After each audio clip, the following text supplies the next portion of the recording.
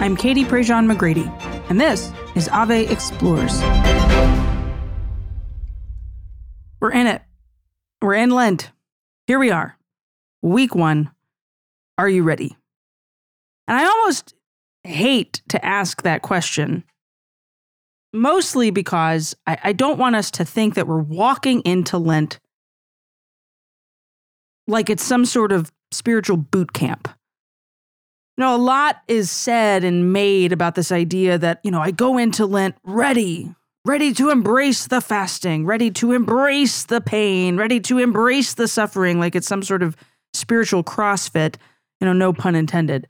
And while that might benefit some people, Lent as this gung-ho, get it done, spiritual CrossFit, it could be beneficial and fruitful.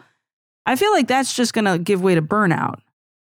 That when we're tested in the daily fires of small, tiny sacrifices and suffering, that ends up perhaps being more fruitful than the gung-ho, get-it-done attitude. We heard Father John talk about that on our Ash Wednesday episode that hopefully you've had the chance to listen to, about how walking into the desert, returning to the Lord with our whole heart, is this persistent work that often happens in very slow and subtle and purposeful ways. And as we're digging into the themes of return, this guided Lenten journal from Father John Burns, I was really struck by, for the first Sunday of Lent, he really leads us quite beautifully into this idea that before this public ministry of the Lord began, he went into the desert and was quiet. And that sometimes it's in the quiet, sometimes it's in the silence, sometimes it's in the desert where the suffering, where the pain, where the purgation, so to speak, becomes so crystal clear, and that we experience it in such an intense way, so that then when the small, daily, tiny moments of suffering and sacrifice happen, maybe we're more ready for them because of that time in the desert, or at the very least, our head is in a better place and space because we've had that quiet, we've had that silence, we've had that purgation. The opening collect for Mass for the first Sunday of Lent says, "Grant, Almighty God, through the yearly observances of Holy Lent." So here we are back again into our Lenten routine, that we may grow in understanding of the riches hidden in Christ, and by worthy conduct pursue their effects. And one of the things Father John said on our Ash Wednesday episode was how the collects of Lent are often kind of forgotten. At this point in Mass, if you've got a child in your arms, they're squirming and want to sit down or want to go to the back, your head has probably started to drift and wander to the to-do list, into the grocery list, into the mealtime list, and all the various things that are bouncing around in your head that need your attention. And so here comes Father, and he goes, "Let us pray." And here comes this prayer, and we're like only half paying attention, depending on where we happen to be in our head and our heart. And here's this opportunity to pray. We want this Lent to be a chance to grow in understanding of the riches hidden in Christ. And it begs the question, what riches are hidden in Christ? And how do I find them? And how do I allow them to affect me and to move me and to change me? And it requires an entrance into the desert. Sometimes a desert of our own choosing. I'm giving up this thing. I'm entering into the desert of no sweets. I'm entering into the desert of no social media. I'm entering into the desert of no radio on in the car. And sometimes it's a desert that we have not chosen, a desert that we find ourselves in, and we just have to figure a way through. And for this first week of Lent, we wanted to sit down and have a conversation with someone who has experienced a purgation, has experienced a Lenten desert outside of Lent, that has helped her maybe approach Lent in a better way, has also helped her kind of understand the little sufferings of life are often what allows us to become the holy person God wants us to be. Britt Fisk is a rancher. She's a mom. She's a wife. She is a cancer survivor. And she has an incredible story of suffering that leads to a deeper understanding of the cross in about as approachable and as simple a way as imaginable, and is such an accessible story in that simplicity and in that approachability. She tells the story with such beauty, with such grace. I think you're really going to enjoy this conversation with her about returning to the Lord in Lent by way of the deserts of our choosing and of our not choosing, and figuring out, right, that the Lord wants certain things for us and how we can embrace them. This is all part of our Ave Explores series on Lent. You can grab a copy of Return from AveMariaPress.com. We'd love it if you'd follow the podcast and join us every week right here on the Sundays of Lent to sit down and really reflect and to pray and to think about what Father John is walking us through, to listen to these amazing guests as we have these conversations that I think are going to be quite fruitful for you.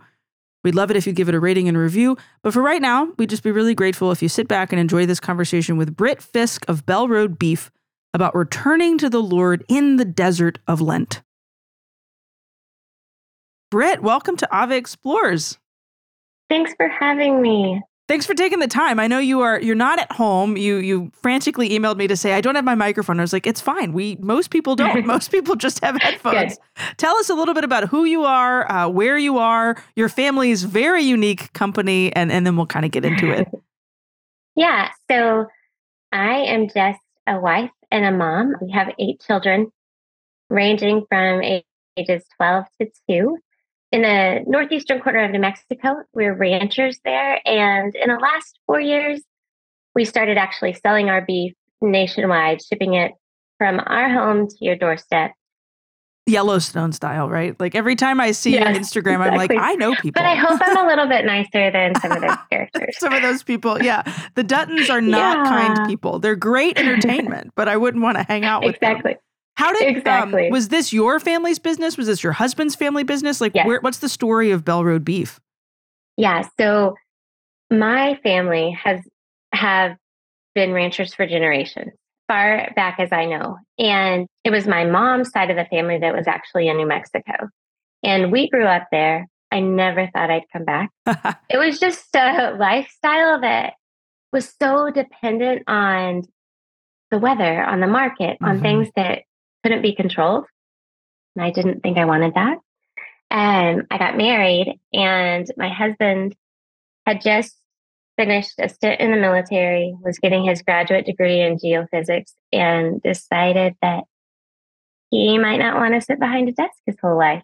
So there was a place for us on the ranch. We moved there when my oldest was 2 weeks old, and we've been there ever since. But wow, this beef business is actually, like I said, fairly new.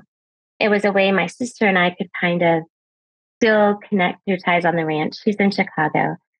And so we've partnered up. They do more of the marketing and design for the business. And my husband and I do more of the manual labor and social media. And we just thought it was a way eventually to diversify things on the ranch and to be able to do something together. So that's where we are with that now. I mean, it's amazing food. I ordered my husband the Valentine's Day box last year. Oh, yeah. I did not get it this year for him, and he was so disappointed. He was like, where are my steaks? And I was like, I'm sorry. It like slipped my mind. So I have to go back. Well, it was the jerky too. Like, but all my kids, I say all of them, all 2 of them were like stealing it from us. So it's a great product. But you mentioned that you used that word dependent. That's such a great word to describe it. I mean, you very much are. The market changes, the weather changes, cows die, right? Sometimes people's eating habits change. The economy is constantly shifting. How has that dependence in a professional perspective, how do you think it's kind of seeped its way into every other area of your life? You know, I will have to say that it's probably the thing I struggle most with in my life. I want control. I want to be able to know what's going to happen, how I'm going to handle it, if I have the resources I need. And relinquishing that control and trusting God has been like, I sometimes feel like he's up there going, Britt, how many more things do you need to learn how to trust me? Yeah. You know, and the moments in which I haven't had control, where I've been forced to trust God in a way, have been some of the most beautiful of my life. And so it's just, I'm reminded in all areas, whether it's our business, whether it's our personal life, anything, that in order to have peace, I have to let it go. In order to have peace, you have to let it go. That's a great line. Why is that so hard for people to do?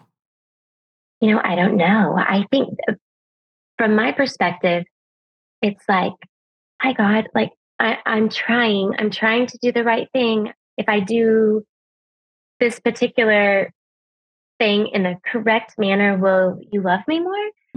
Like feeling like there's this this responsibility. Like God has created us, He's given us His commandments, the way He wants us to live. And it's like, I feel like on my end, I'm like, I've got this. I'm going to follow through. I'm going to make you proud. And in reality, like thinking that to not jump at that, to not seek that control, would almost in a way be slothful, like I wasn't doing my part. And in reality, I really think He wants us to sit back and say, I'm your vessel, like use me and make it clear. And that is truly a daily task in front of me. Like I need a reminder that I am not in control all the time. Yeah. Yeah. I mean, it's a radical trust exercise. Like I hear the word trust and I think of those trust falls that we would do at all those youth group camps. And I was always so bad at those. Be like, I'd rather be the catcher. Like, I don't want to fall.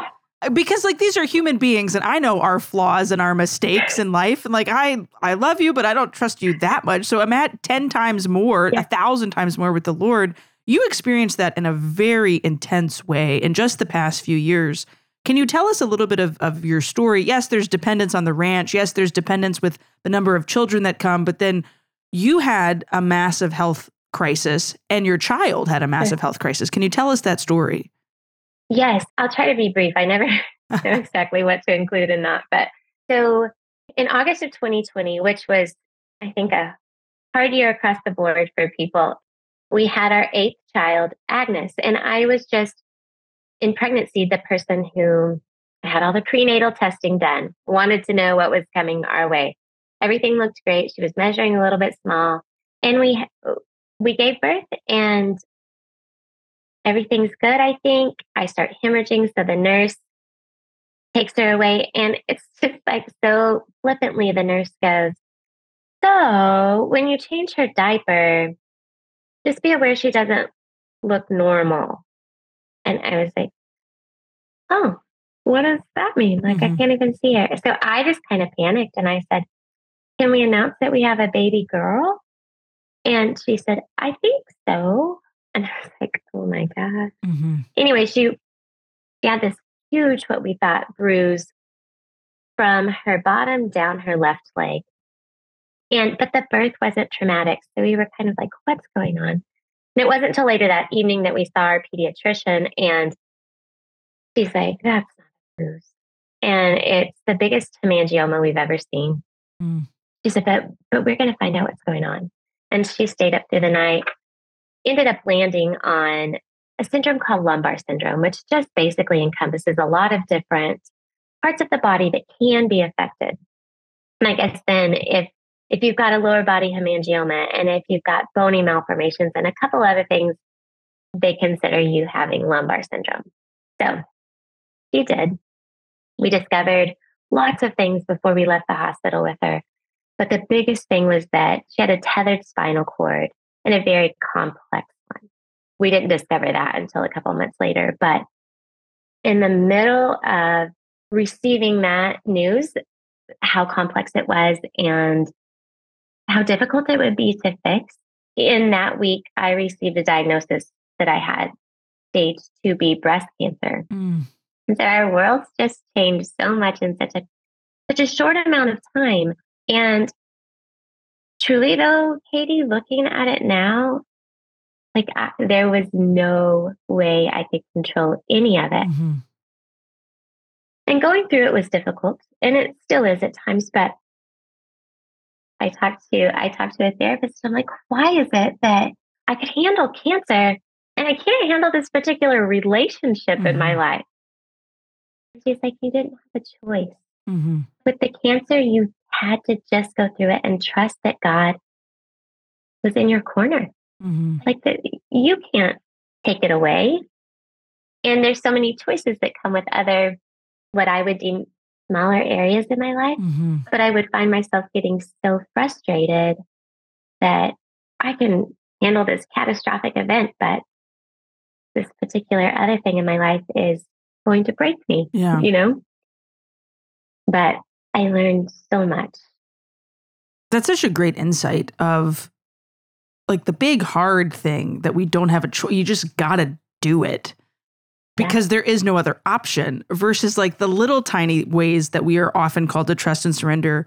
But I could go control that. So I'm just going to do it my way. And like, Jesus, like you're just going to kind of get shoved to the side in this regard. You would think that one would prepare us to be better for the other. But in fact, I feel like the big radical trust that we have to give sometimes works against the little tiny ways of trust. And I don't exactly know how we get to a place of allowing those two things. I guess the question to you is, I mean, you just share with us sometimes that's really difficult, but I mean, that's a lot. A cancer diagnosis while your child has to have major surgery multiple times. What did that do to your faith? Like, yes, you have to trust, you just have to deal with it. But like, were there moments of, why me? Why us? What about my kids? What about my husband? Like, were there those moments when it was just Britt alone, especially in treatment? I know y'all moved to Houston for a summer and there was all this generosity and this outpouring of people caring for you. But even in the midst of there's good coming from this, what was that doing to your personal sense of faith? You know, I don't think this is attributed to me. For some reason, I've never asked why. I've never asked if God's there. I've never asked why. I've always just had this sense that He's going to take care of things. But what I did struggle with was, what's this doing to my kids? What will this do to my husband? What if, like, worst case scenario, like I'm not here in a couple of years. And that was what was so paralyzing. I think sometimes too, Katie, it was watching those I loved watch me and maybe trying to convince them like, I'm okay. I've got this. But knowing that on their side of things, they were helpless. And if you've ever been in this situation, like even with your children, knowing there's nothing you can do to help ease their suffering, it's almost more crippling than the suffering itself. But I will say, sometimes in the questions and in the most difficult times, there were enough moments of such clear signs that God was right there. Like I couldn't get too far from those particular moments before He would let me know again. Like with Agnes, for instance, there were two doctors that said, we don't feel comfortable performing this surgery right now. There's probably do more harm than good. Her spinal cord won't be detethered. She may never walk. So a late night cry for help to a third doctor and him basically performing a miracle for her. Like, and the way in which that fell together could be nothing but God's hand. So it was those little, like, almost, okay, Britt, I'm going to give you this little nugget and you're going to feed off of this until you need another one. Just reminders, like, you may not understand, but I'm here. I'm here. This is so, I think, perfect for the kickoff of a Lenten podcast because you kind of lived Lent for a very long time, right? Like everybody had the Lenti Lent of 2020. And then your family gets these two massive diagnoses right at the point when the world, like, we started to kind of maybe be a little bit okay or started to kind of figure things out. Like that fall of 2020 was just a fall of suffering. And there's so intense. You said you were worried about your kids. You said you were worried about your husband if you weren't there, but you are there, praise God. And like you are walking through this. How did this maybe start to change the way you guys approached living faith as a family, especially when that next Lent came around, which we've all fasted enough. We have all suffered enough. We are living Easter as long as we possibly can. I guess here's my first question. What does Lent normally look like in the Fisk home? And then how has your Lent maybe changed over the past couple years of walking this road of medical hardship and radical trust in the Lord? You know, I think like a lot of people, Lent comes up and I'm like, oh gosh, there's 400 areas of my life that need changing and I'm going to tackle them all this Lent. And then 10 days in, none of them are going well. So it's like, whoops, I did it again. But with our family and with our little ones, we've done different things in the past. We've prayed a nightly rosary. We've turned off the TV for Lent. One of my favorite things, and I can't remember who I found this from, but during Holy Week, turning off all of the lights. And if we're going to have light in the house, have candlelight and just the darkness preparing for that light of Easter. But and some of the kids, I try to remind them that it's good to sacrifice. It's good to give something up. It's good, and you know how it is. Kids are like, "Yeah, well, I think I'll give up taking a shower." Like we are missing the point. But now I just try so much harder to just, I don't know, bring out our faith in our daily life, what we were doing before, what we may not have noticed, um, and welcome the different questions, the getting through the suffering. That, like for instance, this week I was supposed to be here in Houston for overnight, and I would be home at the end of Valentine's Day. And I assured my kids that's what was going to happen, and I don't know why I always do that. So when I had to stay a little longer, my very first thought was, my kids, like they're not going to even be able to trust me. I'm always telling them one thing and something else is happening. But then flipping that perspective during Lent, during any time, and going, oh my gosh, life gives us enough little sufferings to show our kids through a very organic way that we've got to let God in. We've got to let Him take care of us. We've got to love in these daily reminders. And so almost more of just a realistic, like talking through the idea that life is really hard and that we really need Him to get through every single day. Yeah, yeah. It's not so much that Lent is, okay, this is our boot camp, so much as Lent is the, okay, we're turning it up a little bit so that we're aware of there's all these kind of Lenty moments the rest of the year too, and those are opportunities. Yes, kind of like you said, a training ground to manage our daily life from here on out. Yeah. So kind of the way we look at it now. Yeah, yeah. I think that's a great perspective, especially with such a wide range of kids. You've got littles, you've got sort of bigs. I don't know what 12 kind of cat. I think of 12-year-olds still as like little 6-year-olds as far as sometimes their behavior, but also sometimes they want love from mommy just as much as the little ones. And I only, it's only because I work with middle school kids sometimes. Father John Burns talks a little bit about in the first chapter, kind of these two schools, right? The school of love and the school of suffering. And you've definitely walked the path of the school of suffering and kind of been given this heavenly teaching of like, this is how you embrace the cross, and in a very, very radical way. But then there's also kind of this in the day-to-day, that embrace of the cross, and the day-to-day, the suffering. What is your advice, I guess? There's people that are listening to this who have not walked such a difficult road, but certainly have had those sufferings, or maybe they have walked really difficult roads and they haven't arrived on the other side as put together or as unaware of like what God is actually doing as you and your family have. And I'm saying as put together as a compliment, because it does kind of seem like y'all have approached this with the best possible attitude and the best awareness of how God can use this. What's your advice for embracing that cross and embracing the desert in the Lenten season for the big crosses and for the little crosses? I would say just like before, the big crosses are almost easier as God removes a lot of that even possibility of control. But what I found is that the sooner I say, God, take care of this, the sooner I say, not my will, but yours, the better it ends up. And I'll be the first to admit, like, this is still a huge learning process for me. And I get down on myself. I do. I'm like, what in the world? Like, your daughter was in the hospital for a month away from you, and your son is asking you a question when you think it's your time to rest, and your first response is, what? Instead of this love that should naturally flow from a mother to her child. But I just find myself, and I think this is a testament to the pride that's within me, going, oh gosh, like,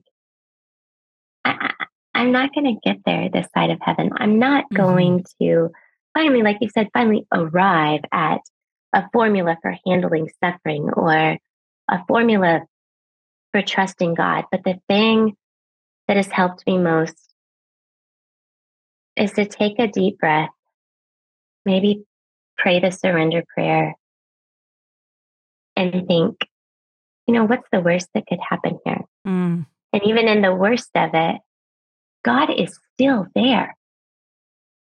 And if I give it to him before he has to pry it out of my hands, it does at least a little something for the peace in my heart. Mm-hmm. I may not know the answers. I may not get that really blatant clarification, but it doesn't take much looking to the past Mm-hmm. to then be convinced, like, oh, you got through that too. Mm-hmm. Like, God's not going to leave us. Yeah. I have a little sign on my desk that says, "It is well with my soul," based off of a talk that I heard Father Mike Schmitz give about this man who'd lost his family, had lost his wife, and immigrates to the United States of America and writes the "It is well" poem after having lost everything. Like, what's the worst that could possibly happen? I have lost everything, and it is still well with my soul. And it's just this perfect reminder of, you know, like the little annoyances. What's the worst possible thing? Like, I got to endure this for 20 minutes. I got to endure this for 15 minutes. I gotta rebuild a house. I got to deal with this cancer diagnosis, whatever it happens to be, that the Lord can still work in that, and it will be well at the end of the day. Right. And I think sometimes too, somebody could listen to this podcast and go, but that just doesn't seem right. And I guess what I want to emphasize is, it being well doesn't mean that it's not hard. Right. Doesn't mean that there's not nights that you're bawling your eyes out because you don't know where to go from here. Mm-hmm. But to wake up new every morning and go, as hard as this is, as much as my heart's breaking, God's here. It has to be enough to know that he's right there with you, that you're not alone. So good. Oh, there's so many. I'm writing notes copiously because there's so many great nuggets from this conversation. You know, we wrap up all of our chats with folks for this particular Lenten season by asking, what's your hope for this Lent? And I feel like there's a caveat to this question. It's 2023. We all had the lentiest Lent ever in 2020. Things kind of started to feel a little okay in 2021, maybe back to normal in 2022. So I feel like this is like the reset Lent. Let's go back and relive the Lents of before 2020. Yes. So that's what's your hope for maybe this first normal Lent that we've had in a while? I feel like it's to be at the end, for my heart and my words to marry up, to be at the end of this Lent, more peacefully giving everything to God. Because intellectually, sometimes I can say that, Katie, and my heart's still not quite right in line with my mind. Like, oh, but I still want a piece of this, or oh, I'm still a little unsure that you can handle this. And to get to Easter Sunday and have a peace about anything that comes my way. And I know that's quite a lofty goal for 6 weeks, but to get to the point that's my go-to, Because like you said, we both can sit here and be like, this is what we should do. And daily putting that into action is a lot more difficult. It's not always easy. Britt, you're so great. Thank you for taking the time to share your wisdom with us and your story. Where can folks follow you? And where can they go buy like the best steaks I've ever had? As somebody who grew up on Omaha steaks, they don't hold a candle to Bell Road beef steaks. Oh, you're so sweet. And my Instagram handle is Bell Road Beef. And then our website is bellroadbeef.com. So I think on Instagram, you can even search my name and it comes up. But that's basically where we do the most of our social media. I had a blog, but I haven't updated it in 2 years. Life gets busy. Not even going to mention it. Yeah. We'll put the links down. I love talking with you. I love what you're doing. Oh, thanks. You have got such a gift. I appreciate it. Thank you so much for taking the time, Britt. We'll be praying for you guys. Thank you. I was really grateful, really grateful for Britt to share her story with us. She said something in the course of our conversation that really struck me about how, there's oftentimes this attitude of, okay, I I don't want to go to this place of suffering. I don't want to go to that place of suffering. I don't want to embrace this particular cross. But how over time, we kind of have to train ourselves to what's the worst that could happen? How hard could it really be? If I can make it through this for the next 10 minutes, for the next 15 minutes, for the next half hour, for the next 10 days, for the next 40 days, then I can really maybe handle anything. And one of the things Father John will talk about, you'll see this as you work your way through Return this particular week, is that, the devotion that we hopefully grow in our Lenten season, this denial, our self-denial, our self-sacrifice, our desire to be more generous, our desire to be more prayerful, that these little tiny actions day in and day out, not the gung-ho, I'm going to do Lent, but okay, I'm going to embrace Lent today, right? Those little things build up over time to create this greater awareness of God's presence in our life. So that when the cancer diagnosis, the medically complicated situation with a child, the loss of a job, the loss of a friendship, the changing of circumstances, right? That those big moments of suffering and challenge are a little bit easier to grapple with and to handle because of the small moments of preparation. That we enter into the desert for 40 days because it changes us for the rest of the year when we're going to walk into deserts, sometimes of our own choosing and sometimes forced upon us. And I think that's the right attitude that we have to approach this Lent. I've said this on my radio show. I've said this in conversations with friends. The other day sat down for donuts on Mardi Gras with a good friend of mine about how this Lent feels a little different. And I don't know if it's because, 2020, it was just a really Lenty Lent. 2021, the world is slowly starting to return to normal. 2022, we were back to normal, but maybe not fully really because we were still kind of figuring out what that new normal looks like. I hate that I just used that phrase, but just go with me for a second. So here we are, 2023, and we're finally processing everything that's happened the past few years. We finally feel maybe ready to re-embrace some of that new suffering.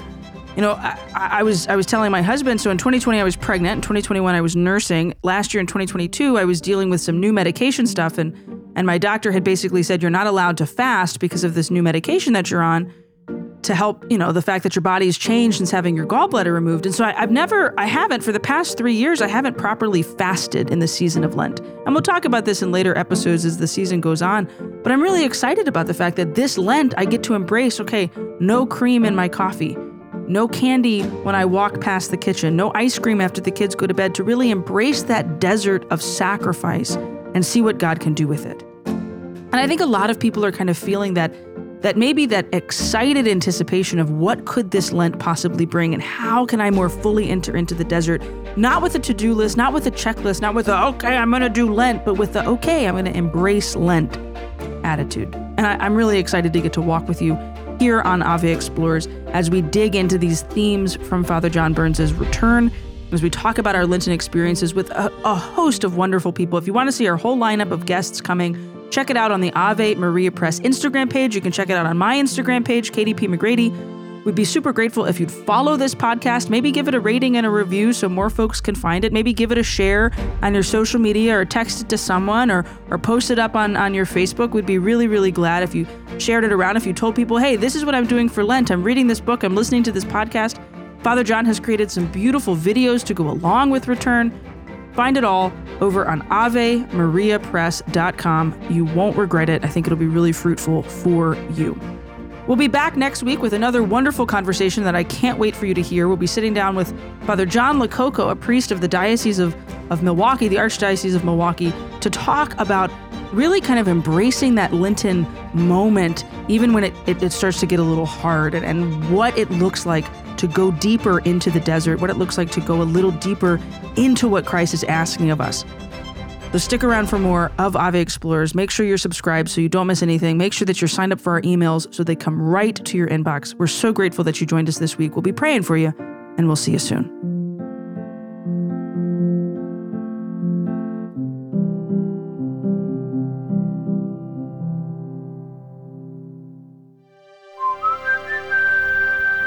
This podcast is part of the Spoke Street Network.